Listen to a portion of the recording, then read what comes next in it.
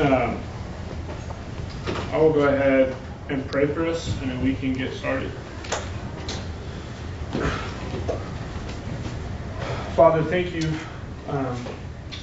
for this day, Lord, the Lord's Day, to come and to be with your people, to learn from your word, and to have your Spirit work in us, what is good and pleasing in your sight. Lord, that we might worship together and be encouraged and refreshed. Lord, I pray that you would bless our time this morning. I pray, Lord, for your Spirit to work through our discussion time, through what we see in your word, Lord, to transform our minds and our hearts, to make us more like Christ. Sanctify us, Lord, and use me this morning, a broken vessel, Lord, by your grace to convey your truth. Lord, we love you and praise you in Jesus' name. Amen. So this morning we're at the final list of the fruit of the Spirit, talking about self-control. And the only disappointing thing about moving it from last week to this week was I thought I was going to have a really clever quip about self-control and roasting people about their Thanksgivings and how much pie they had. But it doesn't work quite as well, but I still had to get it out there because I thought it was funny. So to start, I'm gonna do the same thing we have been doing, where we're gonna start by defining self-control and talking about what that means. We'll spend a little more time on that this morning because I think it's helpful, because there's a lot of misconceptions that probably go into self-control. And then we'll talk about self-control in the life of Christ and the gospel, and then spend some time dialoguing together, discussing self-control in the life of the believer. So if you guys want to gather up together for the first 5 minutes or so, if you guys want to just discuss what do you think self-control is, how would you define that to someone, what do you think of when you think of self-control, and then we'll discuss here in a couple minutes. So,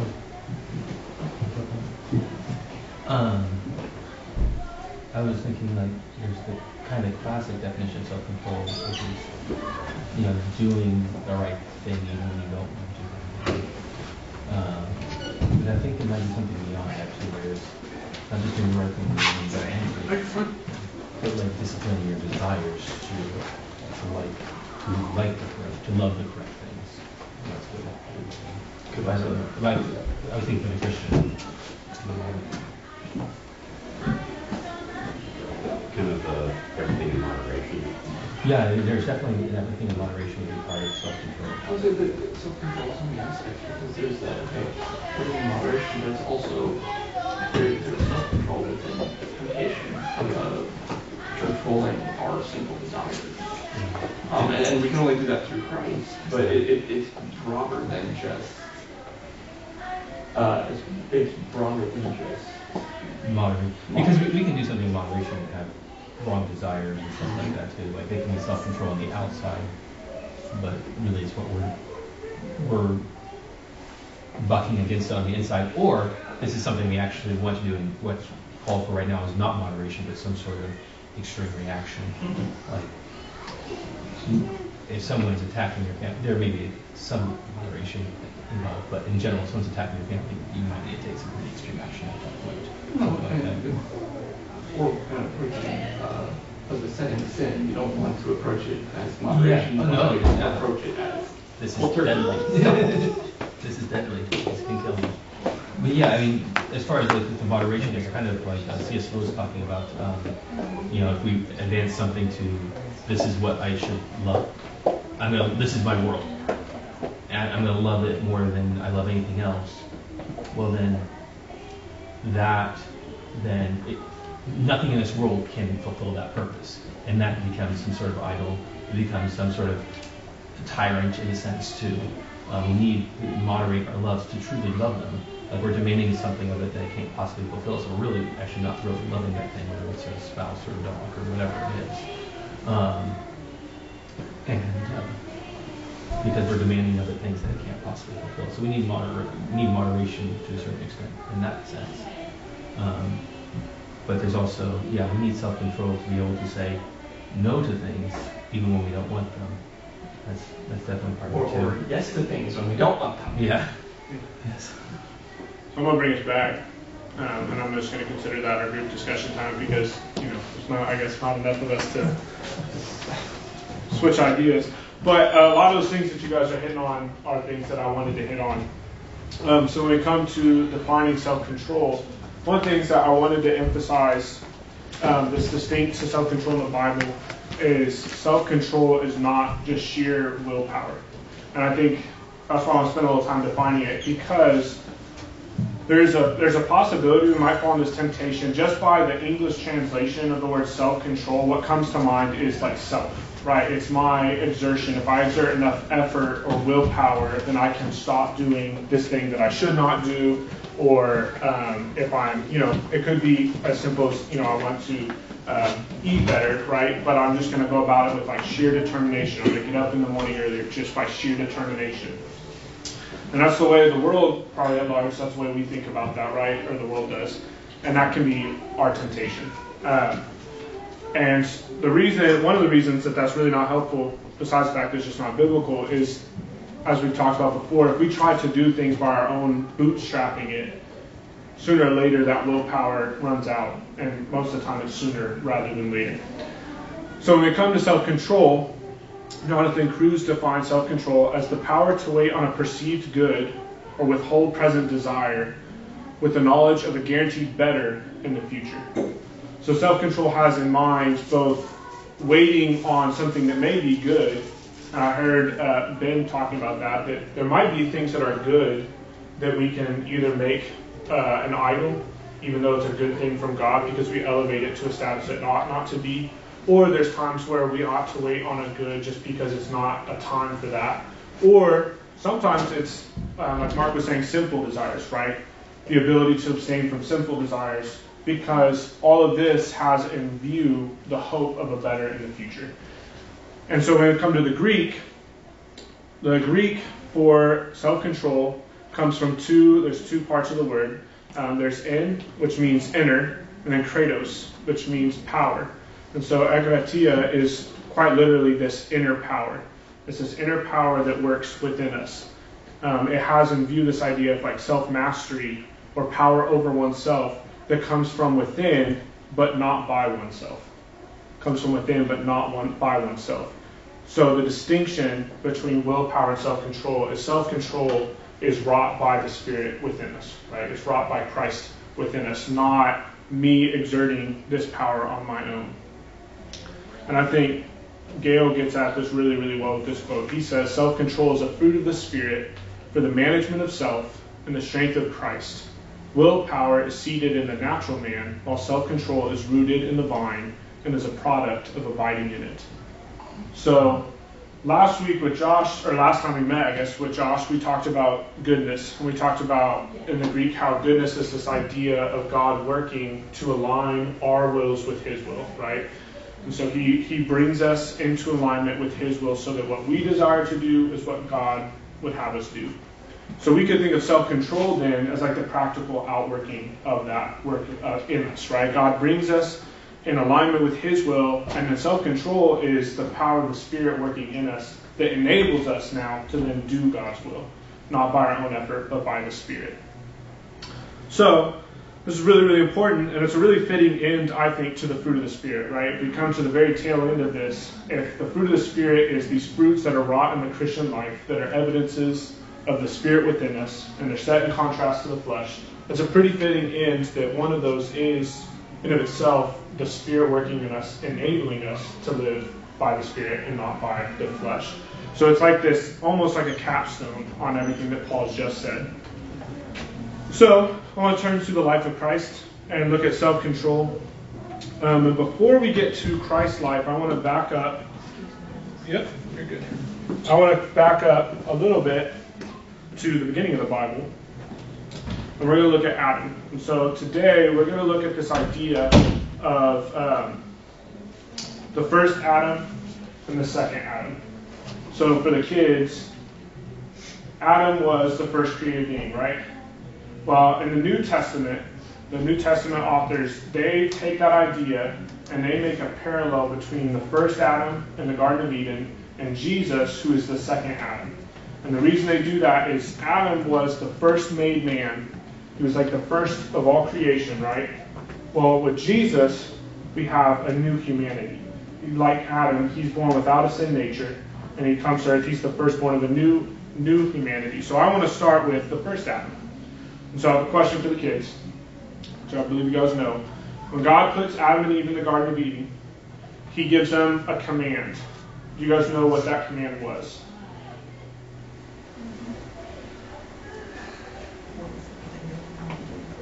Eat from the tree of the knowledge of good and evil? Correct. They were not to eat from the tree of knowledge of good and evil. They were able to eat from anything else in the garden.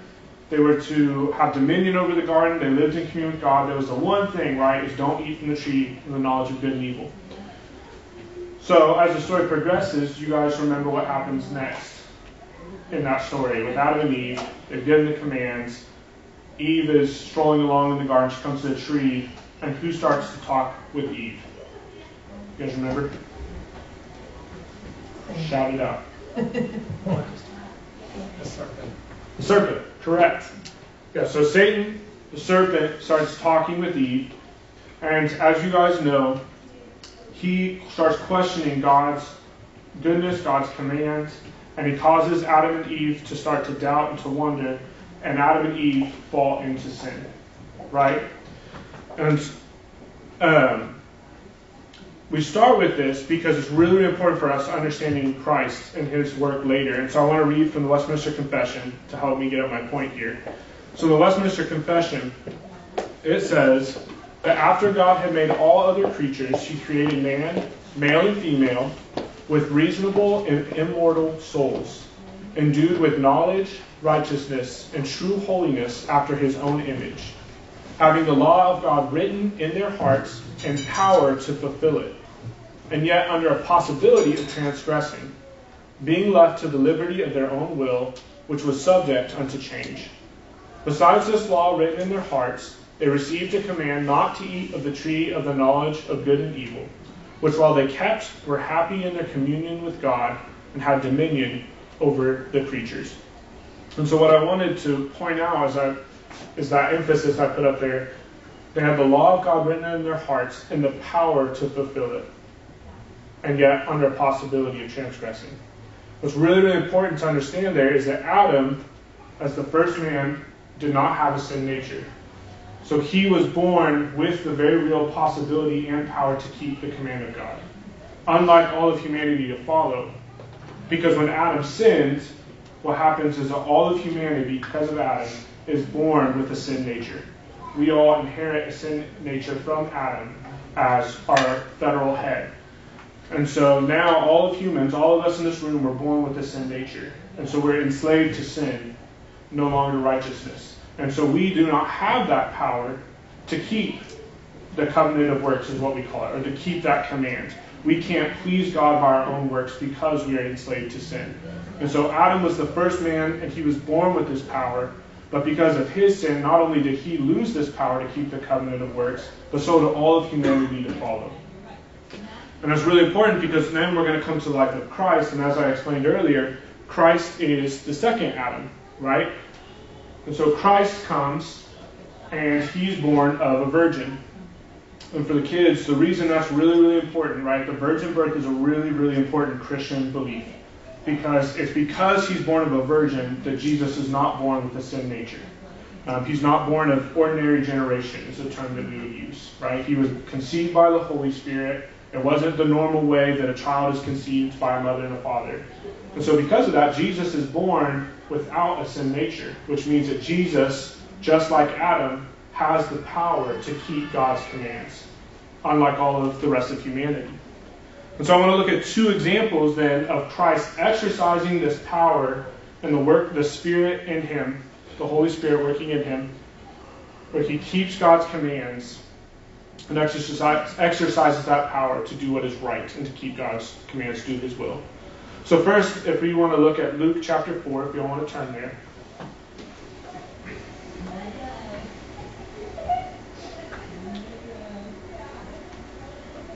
Luke chapter 4. If you look right before Luke chapter 4, at the very end of Luke chapter 3, what do you see? That's not a rhetorical question. Actually, throw that out. What comes right before Luke chapter 4 begins? A genealogy. A genealogy. It's a genealogy of Jesus, In Luke's genealogy, he traces the genealogy of Jesus all the way back to Adam. Okay, the first human made by God. Whereas the other genealogy we have, like in Matthew traces Jesus' genealogy back to Abraham. And so it reveals a different focus of the authors, and they're trying to emphasize different things. But I want you to notice is that Luke, he takes us through this whole genealogy, showing how Jesus is a descendant from Adam. And then, if you look in verse 1, I'm going to read, or can somebody read for us 1 through verse 12? And Jesus, full of the Holy Spirit, returned from the Jordan and was led by the Spirit in the wilderness for 40 days, being tempted by the devil. And he ate nothing during those days. And when they were ended, he was hungry. And the devil said to him, If you are the Son of God, command this stone to become bread. And Jesus answered him, It is written, Man shall not live by bread alone. And the devil took him up and showed him all the kingdoms of the world in a moment of time. And he said to him, To you I will give all this authority and their glory, for it has been delivered to me, and I give it to whom I will.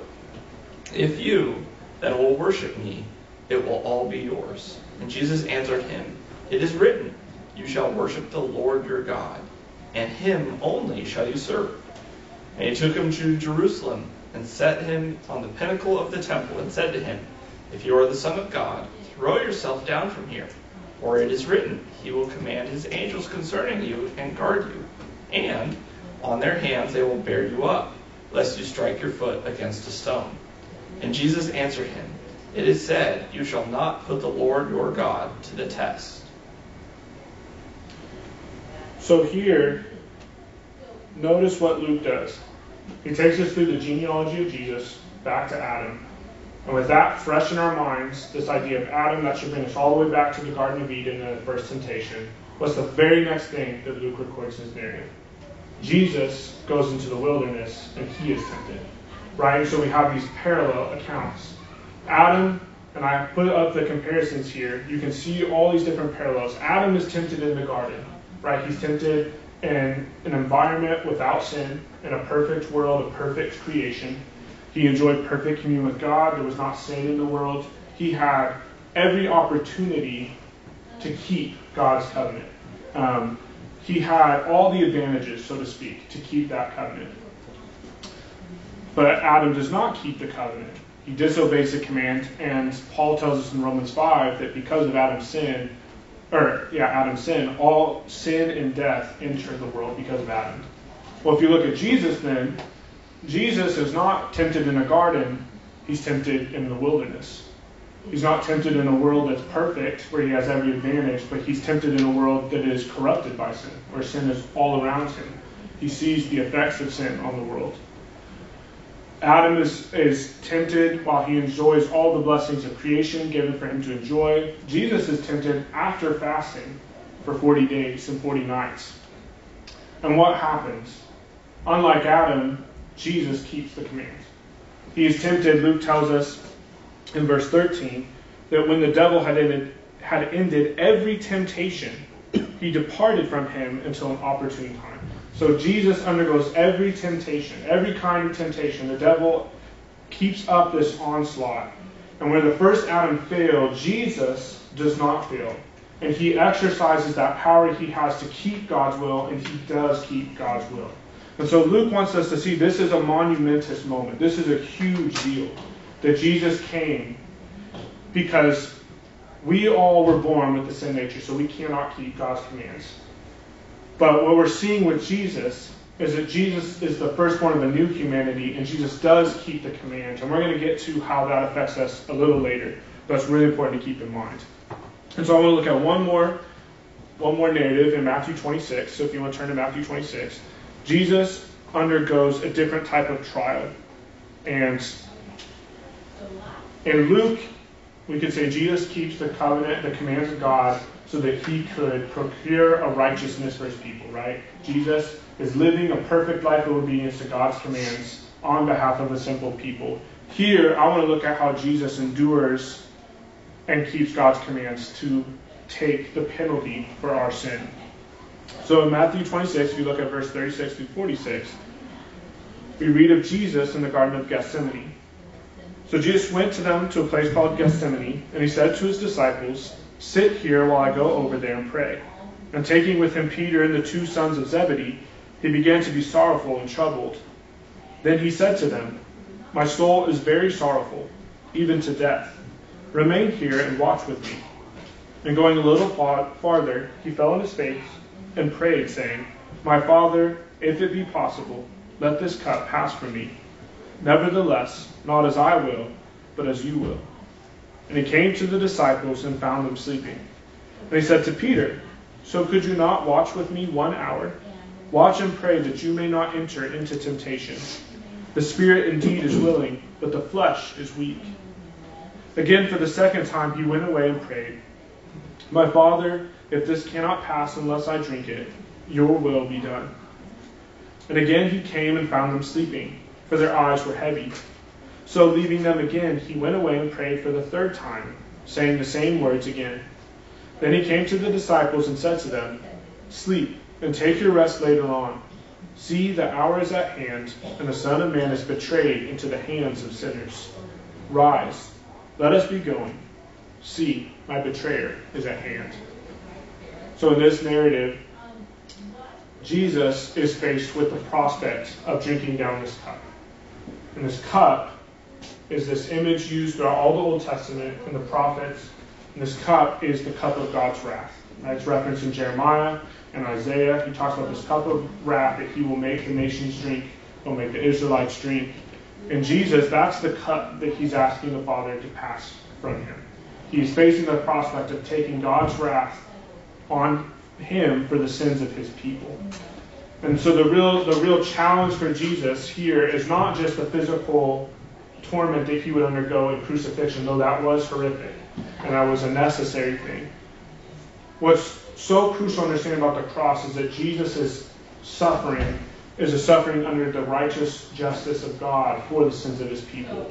So because of Adam's sin, we have all sinned. And Jesus here is taking the wrath of God for that sin. And so we see in these two accounts, Jesus attains a righteousness for his people that they could not attain. And he also takes the wrath of God for their sin. And this is what we talk about in justification, right? Where Jesus, we have this double imputation. Jesus gives to his people his perfect righteousness, the righteousness that he attained by not falling into sin in the wilderness, by not disobeying any of God's commands. He gives that righteousness to all of us as if we had truly done those things. But moreover, he also takes the wrath of God against our sin. And so all of our disobedience, all the ways that we have not kept the covenant of works, Jesus takes that wrath so that we don't have to pay for it. And so we are forgiven our sins and justified. Now, the last thing I want to talk about, and I don't think I have a slide for this because think about this morning, I just want to quickly talk about the resurrection too. Because we do emphasize the cross a lot, and that is a good thing.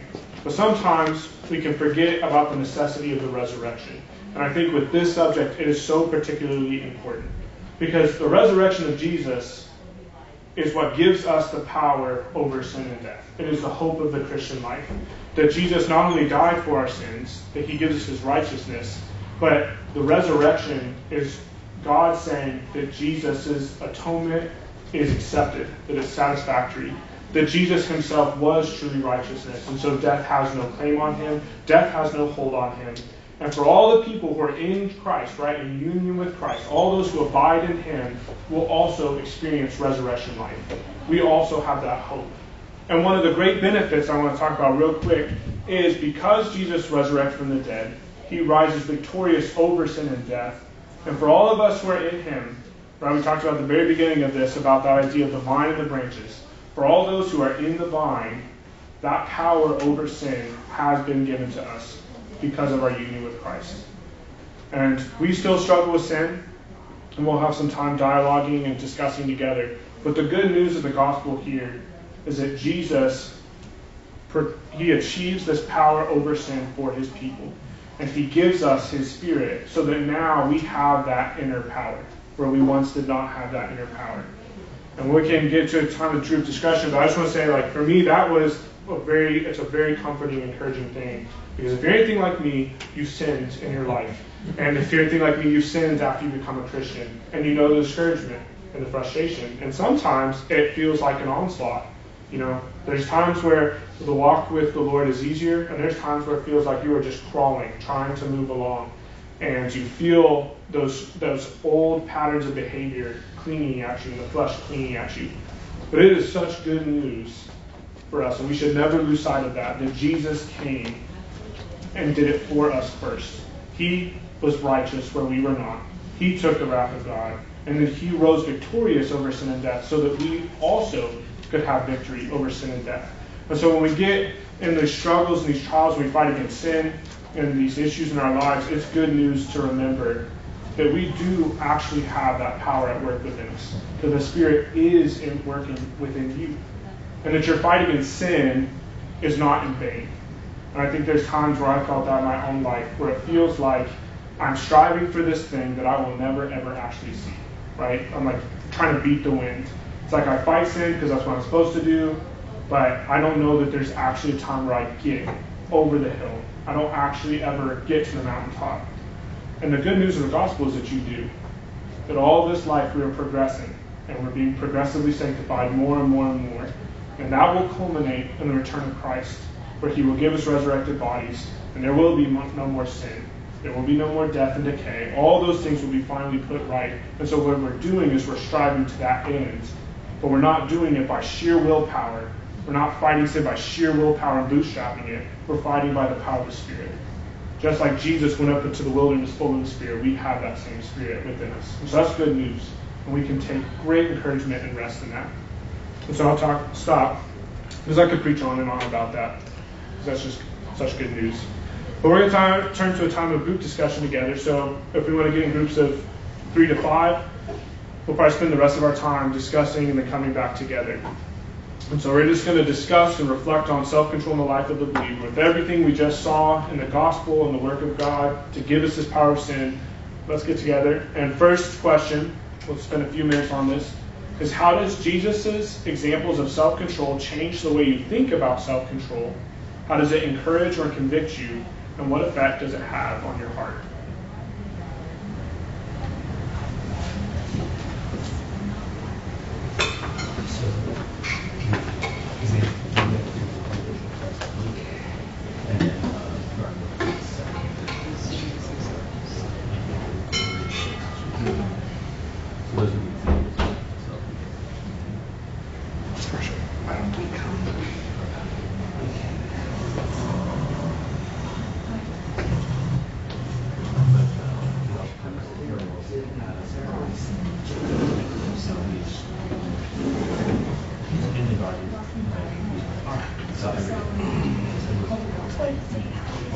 How does Jesus example himself change the way you fasting? Control.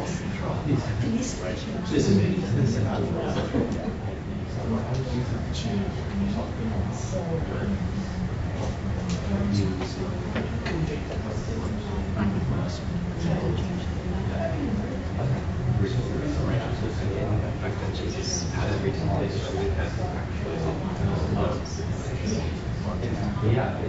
So, how do you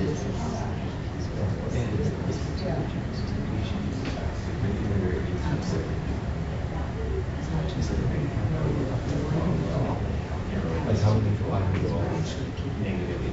This is a tradition. Yeah, so it's what you're in. One second.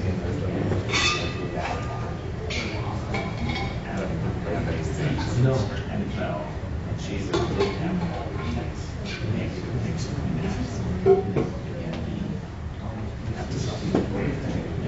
yeah. Well, and also the way you start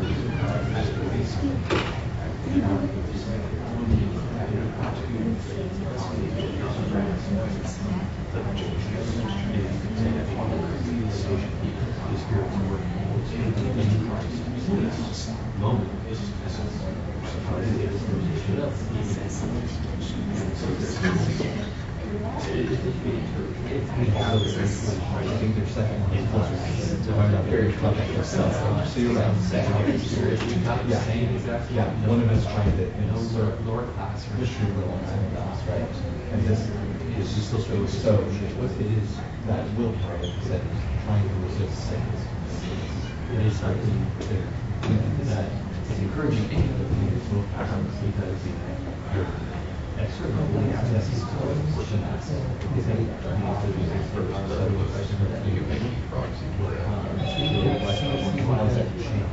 that so basically by that power, you'll see this self-control in that same situation where he yes.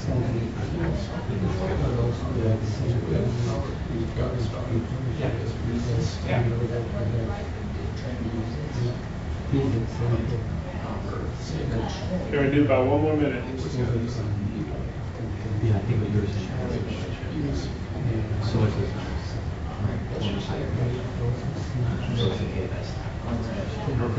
and like this seriously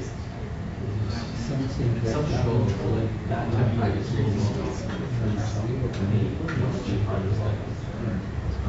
that's not one that sure I'm tired of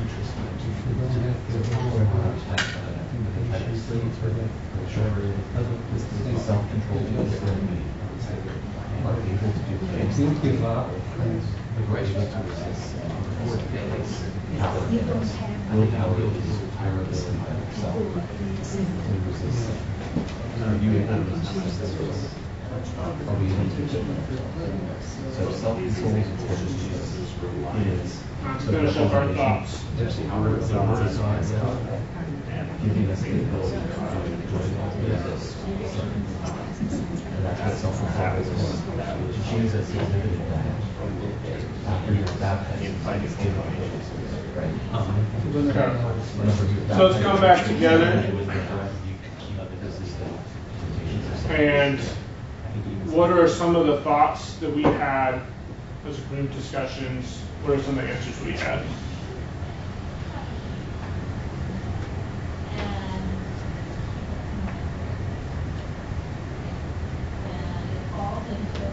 Get a few brave souls. Well, just the convicting and challenging us aspect.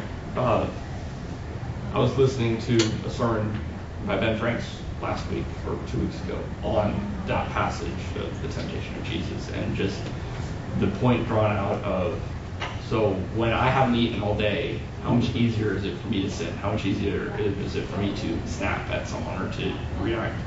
Jesus hasn't eaten for 40 days. He's hungry. Mm-hmm. So from a human perspective, he's very, very weak, and yet he has the strength to resist the temptation. And then drawing back to what you were saying earlier of is not a control from himself, but is a control from within of the Holy Spirit within us. So having the Holy Spirit within us, we can resist that temptation even when we are physically weak. That's good.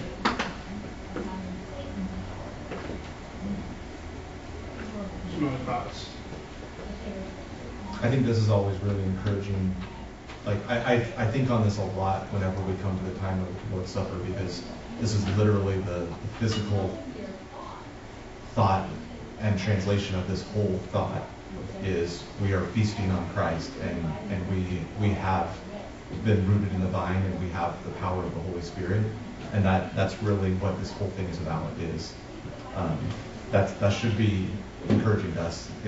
We're convicted prior to and then encouraged because we have that power, and that's what the Lord's Supper tells us and communicates to us is you live in Christ and you feast on him and go and do good works, resist Satan and do my will in the world. Yeah. And this wasn't really brought up by what you said, but I think it's encouraging to me that Christ has the Holy Spirit. In some of the passages, I think it talks about how the Holy Spirit drives him into the wilderness. Mm-hmm. And it's partially because of the Holy Spirit that he's able to resist him, in a sense. It's him, the Holy Spirit working in him, and we have that same Holy Spirit working in us. As we were saying before, like this is the fruit of the Spirit, and it's that inner power that doesn't come from us; it comes from him. And so much of the time with this we put it on ourselves, but we need to rely on God. We need to rely on the Spirit. Yes, there's self-discipline. Yes, there's things we do, but it's through the power of the Holy Spirit. Yeah, those are all good thoughts, and yeah, I mean, it is encouraging, and I agree that like God is so good to give so many different examples and reminders of this in our own lives, right? He gives us the word that we can meditate on, and it's the word that Jesus employs to fight the temptation in the wilderness. He's given us the Lord's Supper so that we can feast and commune with Him and be encouraged or refreshed, so that we might go out and do those good works. And even today, we have baptism, right? That sign of the work of God in His people to regenerate, to redeem. And so there's just so many good ways that God reminds us and encourages us. So let's move on to the next couple questions. So first is, why would we need self-control? It's kind of a basic question, but why might we need to control our impulses? And then the second question is, how does a biblical understanding of self-control and the gospel enable us to avoid vain efforts of mere willpower and to exercise true spirit-wrought self-control? What is the difference between self-control and willpower? We talked about it a little bit, but discuss in greater detail. So we'll take a few minutes and we'll come back together again.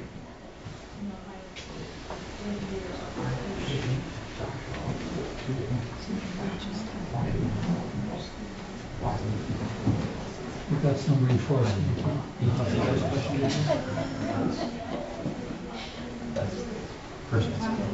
First bullet point.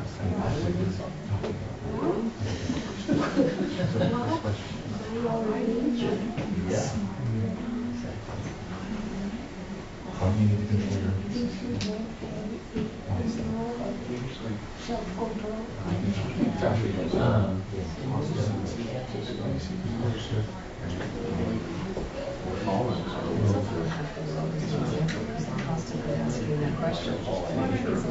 Then we can clearly see the effects. And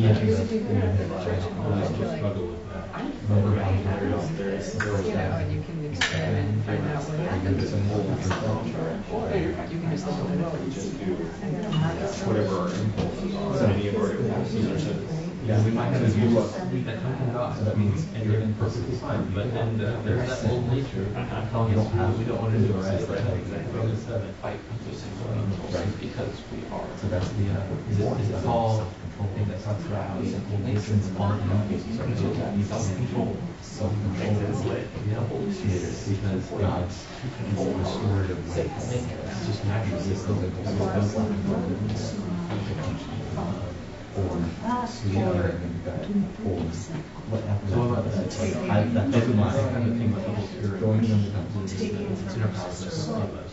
The normal world is caring for that. Our impulses are control. The second goal and self-control lets us resist those impulses so that we can do that.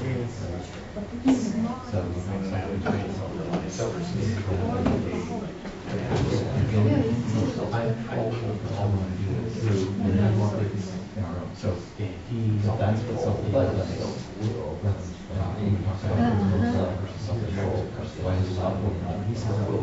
Why not pursue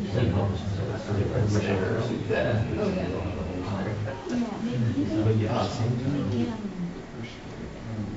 there are other things that he is not able to do.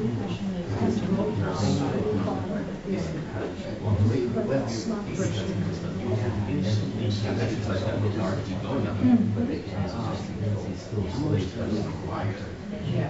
teach yourself to do certain things and to not do other things. And you can have discipline. Yeah, it's just what he wants to do. It's just wonder. Yes. Body, like, He's got that. Got this thing going. So if I ever do that's why yes, his desires are alive. Do about one more minute. Should be called. actual self-control. I mean, that's not something What's actually important.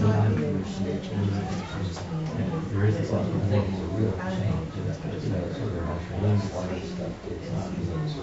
We're all in our own life trying to keep this That's her question.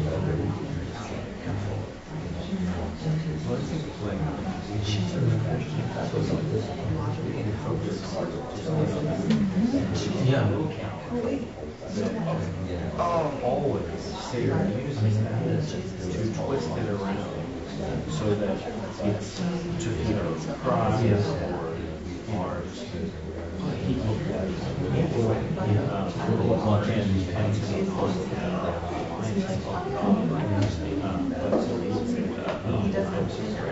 rather than saying, man, I'm still screwed myself. Oh, yeah. No, I know, from the child, I don't easy watch videos. Let's finish up our thoughts and we'll come back together. So what's the difference between, thanks for your touching on willpower.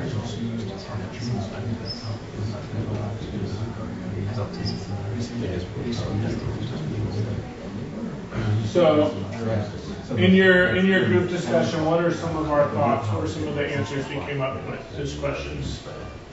We're good. We don't need self-control. Okay, yeah. That's what I was hoping you were getting out of this. So, yeah. Our impulses are pure. Yeah, they're great, right? Might need to start over.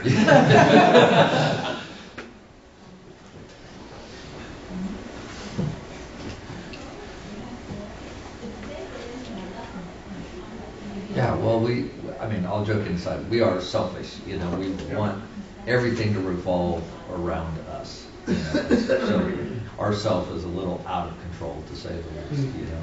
Yeah. So, yeah. So we definitely need that control. Our nature is what we know it's not good, so we need to be restrained in some way.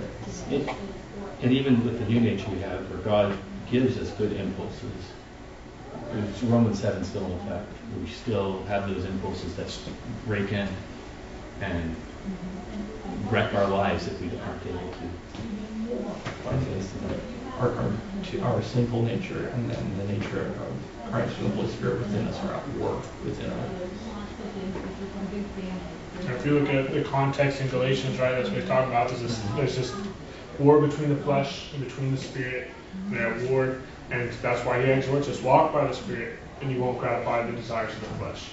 Right? We still, even though we have a new nature in Christ, God has made us new, we still have those old impulses. Those I think Dr. Martin Lloyd-Jones, you know, as a doctor, an actual medical doctor, you know, he compared it to like muscle memory, right? Like there's these old habits that cling to us in our sin before we came to know Christ. And we still have to fight those things. And we have to use self-control to fight against those sins. And even at times, you know, we talked about this earlier, there's things that are good in our lives that we can easily make an idol. And we can elevate to a place it shouldn't be, right? And there's a lot of good gifts that God gives that we can do that. And self-control helps us keep from turning those things into idolatries, into sins, and enjoy them in the good and proper way that God intended them to be enjoyed. So what about that second question? For some thoughts.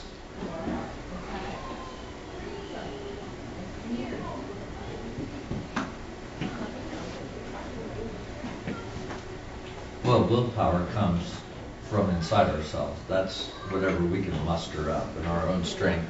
Whereas, you know, self-control comes from the Spirit of God. So, you know, somebody made the comment in our group about if you want to know what willpower looks like, then just look at the world, you know, because they don't have the Spirit, you know. And so they might be self-disciplined in some ways, but not, you know, that self is still not controlled and stuff. And usually the self-discipline comes in external things, not in internal things of the heart. Like I think Luther talked about how one of the mistakes of the Roman Catholic Church at the time was this way they flipped the working of the gospel, and that it starts external and makes its way internal into us. And Luther argued that we have to be transformed internally so that that comes out externally, right? And to that point, like the world, if you look at the world, that's what we're trying to do, right? To be a better person means I start outside, doing external things, and that works in and makes me a better person. But like Mark pointed out earlier, the problem with that is that we are human, we get tired, we get weak. It's really easy to be disciplined when you're full of vigor and strength and energy, right? But what happens when things start not going your way and the obstacles pile up? If you're leaning on your own power, you fall short, you fail. That discipline, eventually it peters out, right? It runs out. But the power of the Spirit does not run out. It does not end. He's sufficient where we are insufficient. And I'm going to go ahead and jump us to our next question because we're running low on time. And I'm actually going to skip a question for the sake of time, which I didn't want to do, but I'm going to. So this next one's less of a question, and it's going to be an evaluation. So take this statement and just discuss it for a couple minutes. Self-control is not a slave driver, it is a freedom fighter. So evaluate that statement. Agree, disagree, what are some insights, ideas? Go ahead.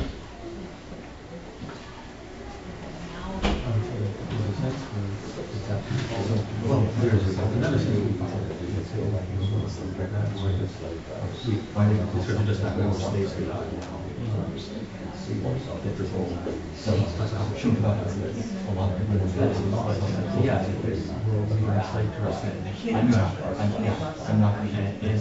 the Exodus generation became a slave, they're oppressed, it's evil, that's our sins. God is people trying to have they keep wanting to go back to their ways. And they're like, oh, but it's still slave. You're slave. You're not in control such that we have it's a freedom where you are no longer so that's the side talk.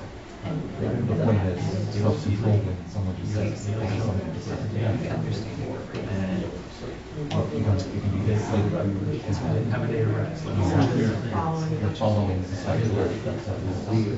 So what's our freedom? That's, yeah, I don't think there's a sick. Yeah, I use it.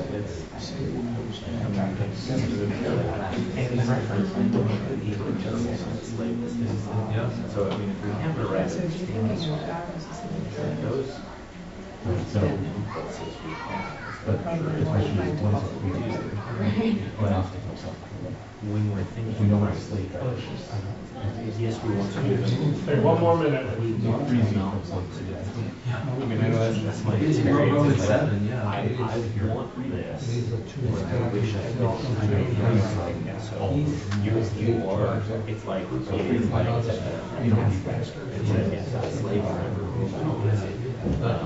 You don't need so yes, you self-control calls freedom. Self-control is yeah, that easy discipline as well. It's like, wow, when you actually just live your self-control, you actually, even though it's not actually, but you feel a lot better. Like you can actually get your workout done. If you're not lazy all day, it's not. It feels sometimes like if you do it every day, you feel like if you're like working every day, it feels like you're a safe driver to be honest with someone else, right? But it's actually good for you to actually have a purpose. All right, let's pull it back together. Just real quick, what were some of our thoughts on that statement?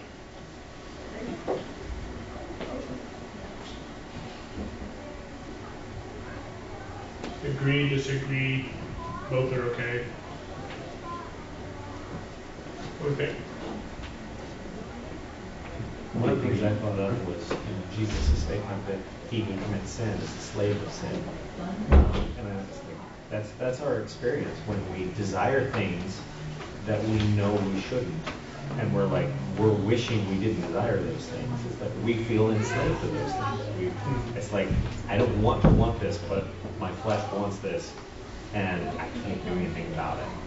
And so we have the power of the Spirit coming in and giving us self-control that breaks that and enables us to behave the way that we actually deeply want to. Yeah. goes back to that Romans 7. I think I heard you guys discussing that, right? Like that struggle, Paul feels that struggle. I don't do the things I want to do, and I do the things I don't want to do. And I think we all feel that. But we have that Spirit working in us to give us freedom over sin. What are some other thoughts real quick? If God is the master that we are now enslaved to, even if it feels like we're doing something that is like really hard, really difficult to be sanctified, it's good work. We know that the purpose and the end result is beauty and glory, you know, for Him, and it's not the alternative, it's just waste. Yeah. I think, that's a great point. Sin promises a whole lot of things, and ultimately it does not deliver on anything but death and destruction, right? But the promises of God, following His will, can be hard, but those promises are sure, and the one who made them is faithful. And so at the end of all that striving is a good reward, right? And the keeping of God's command in of itself is a good reward. He's not in this to make our lives miserable, but truly what He says is right and it's good, and humans flourish when they keep God's commands. So we're going to move on to the last set of questions, because I really want to get to them. I want to think about self-control in the corporate life of the church, because we can tempted, as this question indicates, we can be tempted to make this like a personal, just individual type of struggle and thinking. So the last questions I want you guys to discuss real quick are, if we are struggling with self-control in a certain area, how might we be tempted to isolate ourselves from others rather than seek their aid? And then 2, how can the church help one another as we all seek to exercise self-control in our lives? Jump in and discuss for just a couple minutes.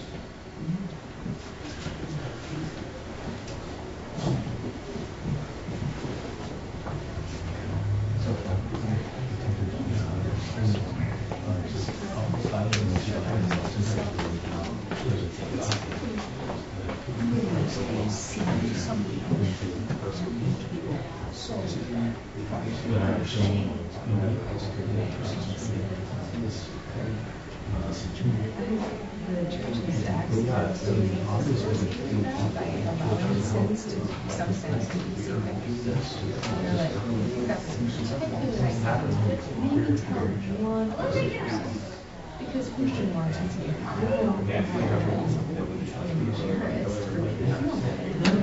so we absolutely make sure not instead of being honest, right?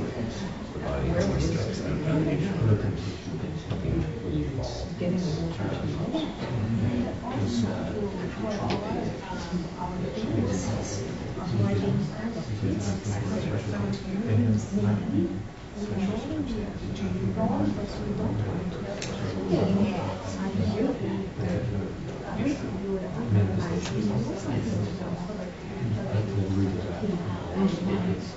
You might be embarrassed. Or you don't want to have to change. It's encouraging. Like you were saying, you want to hide yourself from others. Remember that? Yeah, you don't want to fix the real life. A lot of times you're hide others or you sin or trying to get there that you are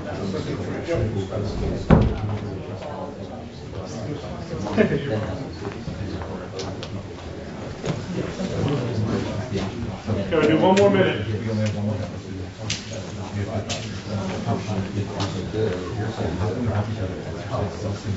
Be as great as but maybe there is some part that is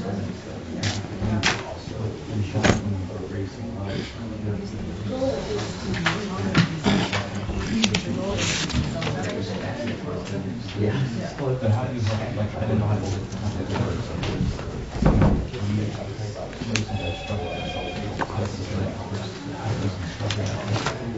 All right. Come back together.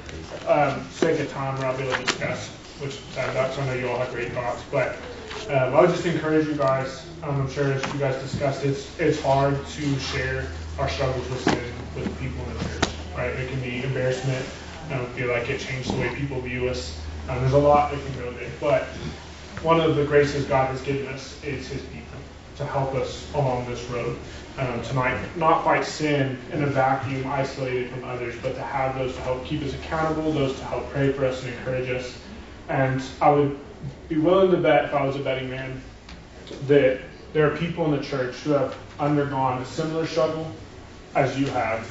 And so it's a good thing to have the church. And so I just encourage you all to remember that it's okay. We're sinners, right? We all come here because we're sinners and we're saved by grace. We're saved and we're redeemed. And so we want to fight sin together. And we want to help each other. And it's okay to confess that. And so just encourage you with that. And then finally, I just want to encourage you all, just with the truth that you are being made like your federal head. You are being made like Jesus. So be encouraged by that. And so just a couple of texts. 2 Timothy 1:7 says that God has not given us a spirit of fear, but of power and of love and a sound mind. And Romans 6:17-18. But thanks be to God that though you were once slaves of sin, have become obedient from the heart to the standard of teaching to which you are committed, and having been set free from sin, have become slaves of righteousness. And like Chase said earlier, I would just encourage you guys to go, do good works, to follow the Lord, fight the devil, be encouraged by that reality, be encouraged this morning, as Paul tells the Philippians, to work out your salvation with fear and trembling, because it is God who is at work in you, both to will and to work for his good pleasure. So let me pray, and then we can get started on getting ready for service. So dear Lord, thank you for this time of discussion, Lord. Thank you for the good news that you have attained to us a righteousness that we could not attain, that you have taken the just penalty for our sin. Lord, thank you that the Spirit indwells us and we can be encouraged and hope in that we have the power to fight sin and to live for righteousness. Lord, this week I pray that would transform our minds and our hearts, Lord, and that we would fight sin with vigor and that we would seek you with all our heart. Lord, we love you and we praise you in Jesus' name. Amen.